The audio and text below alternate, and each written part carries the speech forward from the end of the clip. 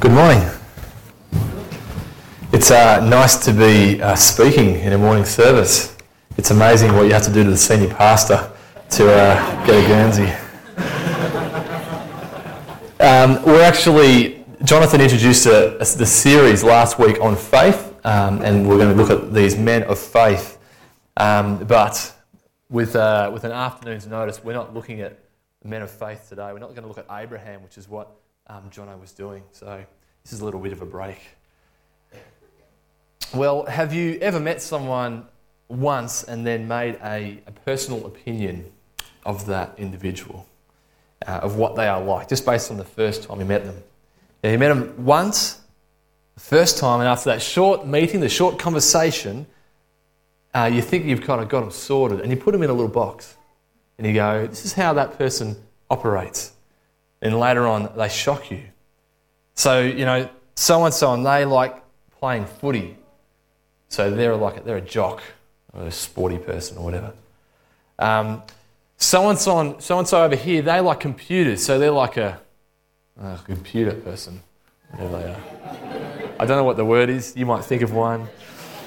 Oh, that's terrible. That's shocking. Then after a while, you get to know them a bit more, you speak to them again, you learn more and more about them, and all of a sudden, you realise they can't fit in your little box anymore. They're more than that. There's so much more than who you thought they were. Well, when I went to Papua New Guinea for a year and a half, before I left, I was told I was going there, and there was going to be a couple of Melbourne Grammar students doing a gap year. So they'd finish year 12, and then they'd go to Papua New Guinea and help out the school, and then go back and start whatever they were going to do after school. And I remember hearing this for the first time, and I grew up in Alexandra and went to a state school, state school, it's so good. And I think I had a few issues against private schools. And when I heard that there were going to be 2 Melbourne Grammar students there, I thought, they're going to be so kind of posh and nice, just Melbourne Grammar kind of person, if you like. And I had some issues, obviously, at the time. But I just thought, how am I going to spend time with these Melbourne Grammar students? Well, I got to know them. I put them in a little box, and then the more I got to know them, the more I just went, you don't fit in this box. And still, about 5-6 years later, one of those guys was a really, really good friend of mine. The question I want to ask us all here today is, have you put Jesus in a box? Have you heard a few things about Jesus, or have you heard a whole bunch of stuff about Jesus? But is he in a little box? Is he in a little box? And we're going to look at a small section in the Gospel of Mark this morning, and the passage tackles the issue of putting Jesus in a box and not having a big enough picture of who he really is. So if you've got your Bibles with you, I'd encourage you to turn to Mark chapter 4, verses 35 to 41. Mark chapter 4, verses 35 to 41. There is no Abraham. There is no Abraham in this passage. Okay, let's read. It says, Jesus calms the storm. That day when evening came, he said to his disciples, "Let us go over to the other side." Leaving the crowd behind, they took him along just as he was in the boat. There were also other boats with him. A furious squall came up, and the waves broke over the boat so that it was nearly swamped. Jesus was in the stern, sleeping on a cushion. The disciples woke him up and said to him, "Teacher, don't you care if we drown?" He got up, rebuked the wind, and said to the waves, "Quiet, be still." Then the wind died down, and it was completely calm. He said to his disciples, "Why are you so afraid? Do you still have no faith?" They were terrified and asked each other, "Who is this? Even the wind and the waves obey him." So Jesus has been teaching the people on the edge of Lake Galilee. He's been teaching them in parables about the kingdom of God. But it's now evening and it's time to move on. So he says to his disciples, let's go to the other side of the lake. So Jesus and the disciples, they get in the boat and they begin to travel across to the other side. But all of a sudden, sometime in their journey, something starts to go terribly wrong. And it's in this terrible situation that we learn that the disciples have a limited view of Jesus. We see that the disciples have got Jesus in a little box. So from verse 37, a furious squall comes up. The waves break over the boat so that it's nearly swamped. And Jesus is in the stern, sleeping on a cushion. The disciples woke him and said, they said to him, "Teacher, don't you care if we drown?" Now here the scene is set. A little boat full of the disciples and Jesus. Waves crashing over into the boat, and the boat and its occupants nearly swamped. We can picture the panic in the eyes of the people in the boat. The commotion is they would have been trying to paddle the boat into the right direction of the waves so that the boat wouldn't be tipped over. You can imagine them maybe furiously bailing out water out of the boat to keep it afloat. You know, the commotion, the energy, the stress as all this is happening. Now, it's obvious to them that they're about to die or they're about to be thrown into the water and whatever. This is a tight spot, a moment when things are not looking that good, and we read that Jesus is asleep on a cushion. How can Jesus be sleeping on a cushion at a moment like this? They're thinking, we're going to die, and Jesus is sleeping. Don't you care if we drown? Now, I wonder what they were actually expecting of Jesus to do in this situation. Did they think that Jesus, when they woke him up, that he would be this amazing paddler? No, he'd grab the oars and he'd just power them back to the shoreline. Maybe it was that. He was going to be an amazing paddler. Did they think that he was going to have an amazing bailing technique with stamina and just kind of bail the boat out so that they'll be all right? What were they thinking he was going to do? Now, I don't think that they were expecting Jesus to do what he was fully capable of doing. What he was capable of doing as the Son of God. They'd placed him in a little box. Now, I spent, like I said at the start, time in PNG. I remember several times when I asked God for something, for help. And I can remember this occasion when I'd been feeling terribly homesick, and it was almost like I couldn't function, I couldn't work in my role as a teacher there while I felt so burdened by the homesickness. And I remember asking God to take it away.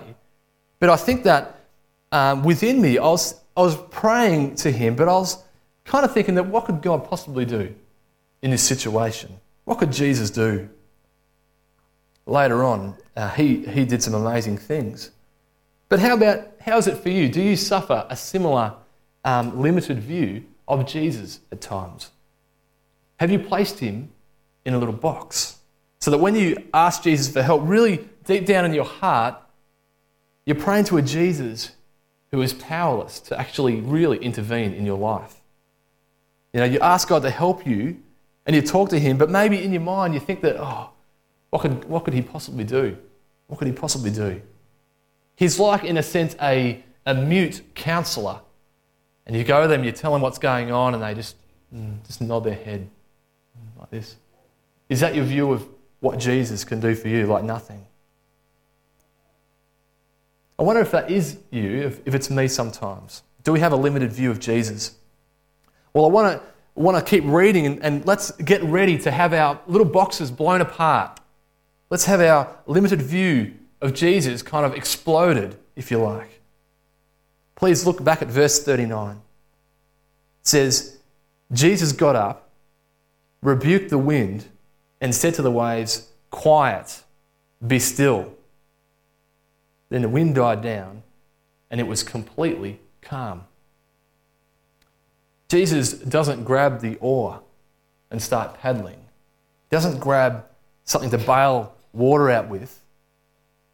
He switches off the weather. That's a good outcome, I'd say.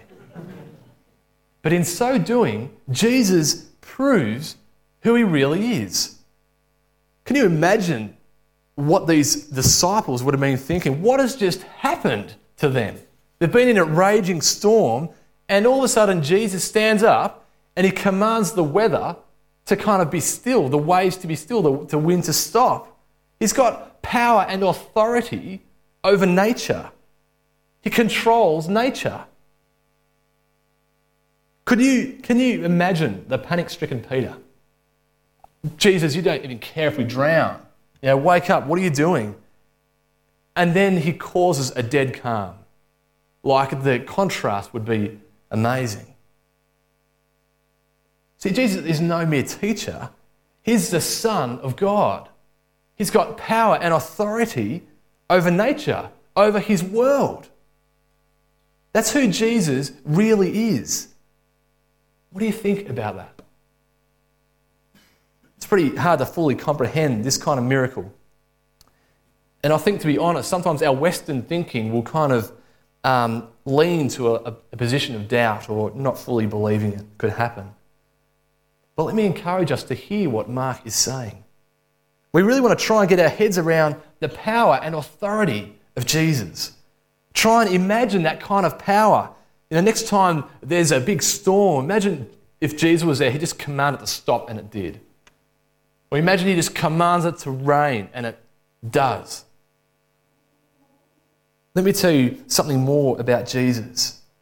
Not only has he the power and authority over nature, we learn great stuff from this passage in Colossians 1:15. It says, he is the image of the invisible God. He is the firstborn over all creation. For by him all things were created, things in heaven and on earth, visible, invisible, whether thrones or powers or rules or authorities. All things were created by him and for him. He is before all things, and in him all things hold together. This is an image of a great Jesus. Through Jesus, the Son of God, the world can continue to exist. He holds it together. Remove Jesus and the world wouldn't exist. It would cease to exist. It makes perfect sense that Jesus has power and authority over nature, over his world. You see, this is amazing, really amazing, but it's the reality as well. Is this how big your understanding of Jesus is? When you pray, if you pray, is this how big the Jesus is you're praying to? When you read about him, is this who you're actually reading about?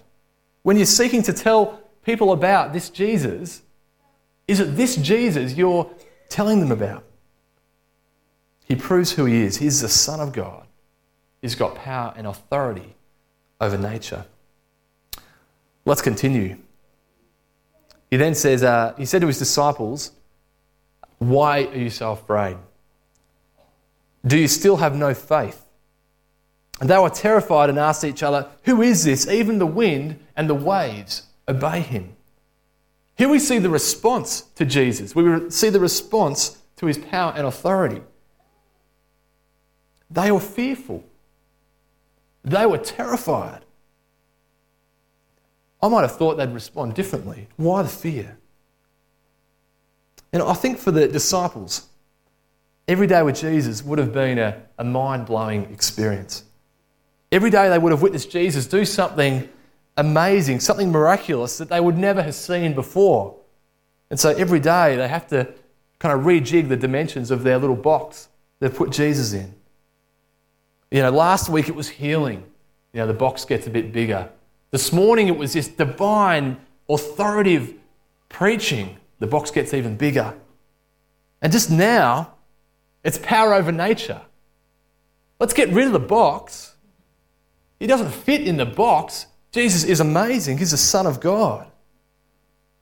They were terrified because their minds just can't fathom the greatness, the power, the authority of Jesus. And they exclaim, "Who is this Jesus?" Their response is terror.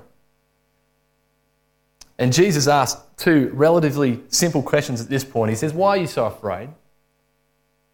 And he says, "Do you still have no faith?" Well, why are we so afraid? It's pretty obvious. It's got control and power over nature. From the disciples' point of view, they're justified for their fear and amazement. But from Jesus' perspective, from his perspective, he's saying, if you believed in who I really am, the Son of God, you would understand I can do this. I have the power and authority to do this. So he asks them, do you still have no faith? Do your hearts and minds not fully understand who I am? So Jesus is encouraging them to see, to understand, to remove him from the box, to take the box away, that he's the Son of God, and to have faith in this one. And he wants the same for us. He wants us to follow and live for the real Jesus, not the one we may have constructed in our minds and placed in a little box. So how do we do this? How do we gain an understanding of the real Jesus? Because I think if I was to say to us this morning, snap out of it, get a real understanding. Stop having a limited picture of how big this Jesus, of a limited picture of who Jesus really is. Stop putting him in the box. I don't think we'd be able to do it. I don't think we have the power to do this by ourselves. I'll say it again. I don't think you by yourself, me by myself, have the power to fully get who Jesus is. Jesus is God. Do you think you can understand that? If you want to begin to understand who Jesus really is, we need help. Not just any help, but help from God himself. Want to know about God? Ask God for help. And he's provided us with his help. So in John 16, we read that, Jesus talking with his disciples. He said, I have much to say to you, more than you can now bear. But when he, the Spirit of truth, comes, he will guide you into all the truth. He will not speak on his own. He will speak only what he hears, and he will tell you what is yet to come. So God has provided us with the Holy Spirit to guide us into all the truth. A helper from God to help us here on earth. Now, the Holy Spirit helps believers in a whole lot of different ways, but now, just for now, let's just recognise and focus on the fact that the Holy Spirit will help us understand who the real Jesus is. And we also know that the Holy Spirit, the prime way he will show us and tell us is with his word. So the word's described as the sword of the Spirit. So if you want to know who Jesus is more, you get into the word, and the Holy Spirit kind of carves out for you an understanding of who he is. You need to ask for help. Does anyone here like asking for help? Do you actually like that? I'm sure most of us here love it, don't we? Love it, always, don't want to work it out by ourselves. Don't really like our independence, like to be dependent on other people. Great, this is good. I'm a shocker. I am fiercely independent at times and want to work it out for myself. Just ask my dad. As a kid, my dad would often tell me something to do on the farm. He'd say, go and do that over there, Phil. But he'd then kind of follow it up with this great explanation of how I was supposed to do it. And I would not want to hear him. I would just try and ignore him with every ounce of my being. It's kind of like a little child putting their fingers in their ears, kind of going, no, don't tell me. And I'd run off and start doing it. So he wouldn't have the pleasure, if you like, of telling his son what to do. The most humbling thing was when I went to do it over here, kind of went, got no idea what I'm supposed to do here. And I'd have to go back and go, look, Dad, can you help us out? He'd love that. He'd love it. It's funny though, with God, sometimes it seems like he's not the first one we'll go and ask help from. Or maybe we don't even ask him for help. It's like the last thing we'll do. We'll try and exhaust it with our own kind of ability, and then we'll finally, at the last resort, go to him. But if we want help, if we want to understand who Jesus really is, we need his help. We need to ask him. Doesn't matter where we're at in our faith, we need his help. But why would we want to understand who Jesus really is? Why would we want to know who Jesus, this Son of God, really is? And I just want to say the answer is faith. That we would trust in Jesus. So verse 40 reads, Jesus says, why are you so afraid? Do you still have no faith? And when Jesus talks here of faith, he's questioning his disciples. And it's a question for us too. Do we believe that Jesus is who he says he is, who he demonstrates he is through his power and authority? Do you believe in this Jesus, the Son of God? And do you put your faith in this one? Do you trust in this Jesus, the one that offers forgiveness of sins, the one that offers eternal life? Do you have faith in this one? This is what he wants for us. And this faith, let me define it, it's not lip service. It's not saying, yeah, I believe, I trust, yeah, sure, I do that. No, it certainly includes saying it with our lips, but it includes a whole lot more. Nor is faith like some feel, it's like a positive thinking. You know, if you believe it in your head enough, it will come to pass kind of faith, like positive thinking. It's not that either. No, real faith, real trust, real belief is in someone. This is what Jesus is talking about with faith. It's putting your trust in something, in someone. Real faith requires that we know who Jesus is in our hearts and in our minds, that he's the Son of God, and that our lives are completely given over. Our lives are entrusted to this Jesus who is the Son of God. Real faith is knowing Jesus as the Son of God and trusting him. He's the Son of God. We won't be disappointed if we trust in him. So have you put your faith in Jesus? Even as a believer, is your faith, is your trust in Jesus as you live daily? You know, we're all living a life, each and every one of us, and our lives are filled with many and varied responsibilities. Maybe it's working a career, or you're a student. Maybe you're seeking to earn enough money to get by. You're trying to enjoy your life. Maybe that's what you're trying to do in your life. You're caring for your family, looking after the kids, looking after your brothers and your sisters, maybe looking after your parents. We've all got heaps of stuff going on in our lives. But in the midst of this, where is your trust? Does the Son of God have your trust? Do you have faith in Jesus? You know, or is it maybe in yourself? Maybe it's in your solid work ethic. Maybe it's in your skills and abilities. Maybe it's in your family. Maybe it's in your money. Now, these things are not bad things. Family is awesome. It's great. But they don't deserve your ultimate trust. They don't deserve your prime faith in life. They will let you down. Real faith in Jesus will stand the test of time, both now and for all eternity. Do you have real faith in Jesus? Do you know Jesus as the Son of God? Is your life given over to him? Because he wants us to have faith in him. I want to finish where I started.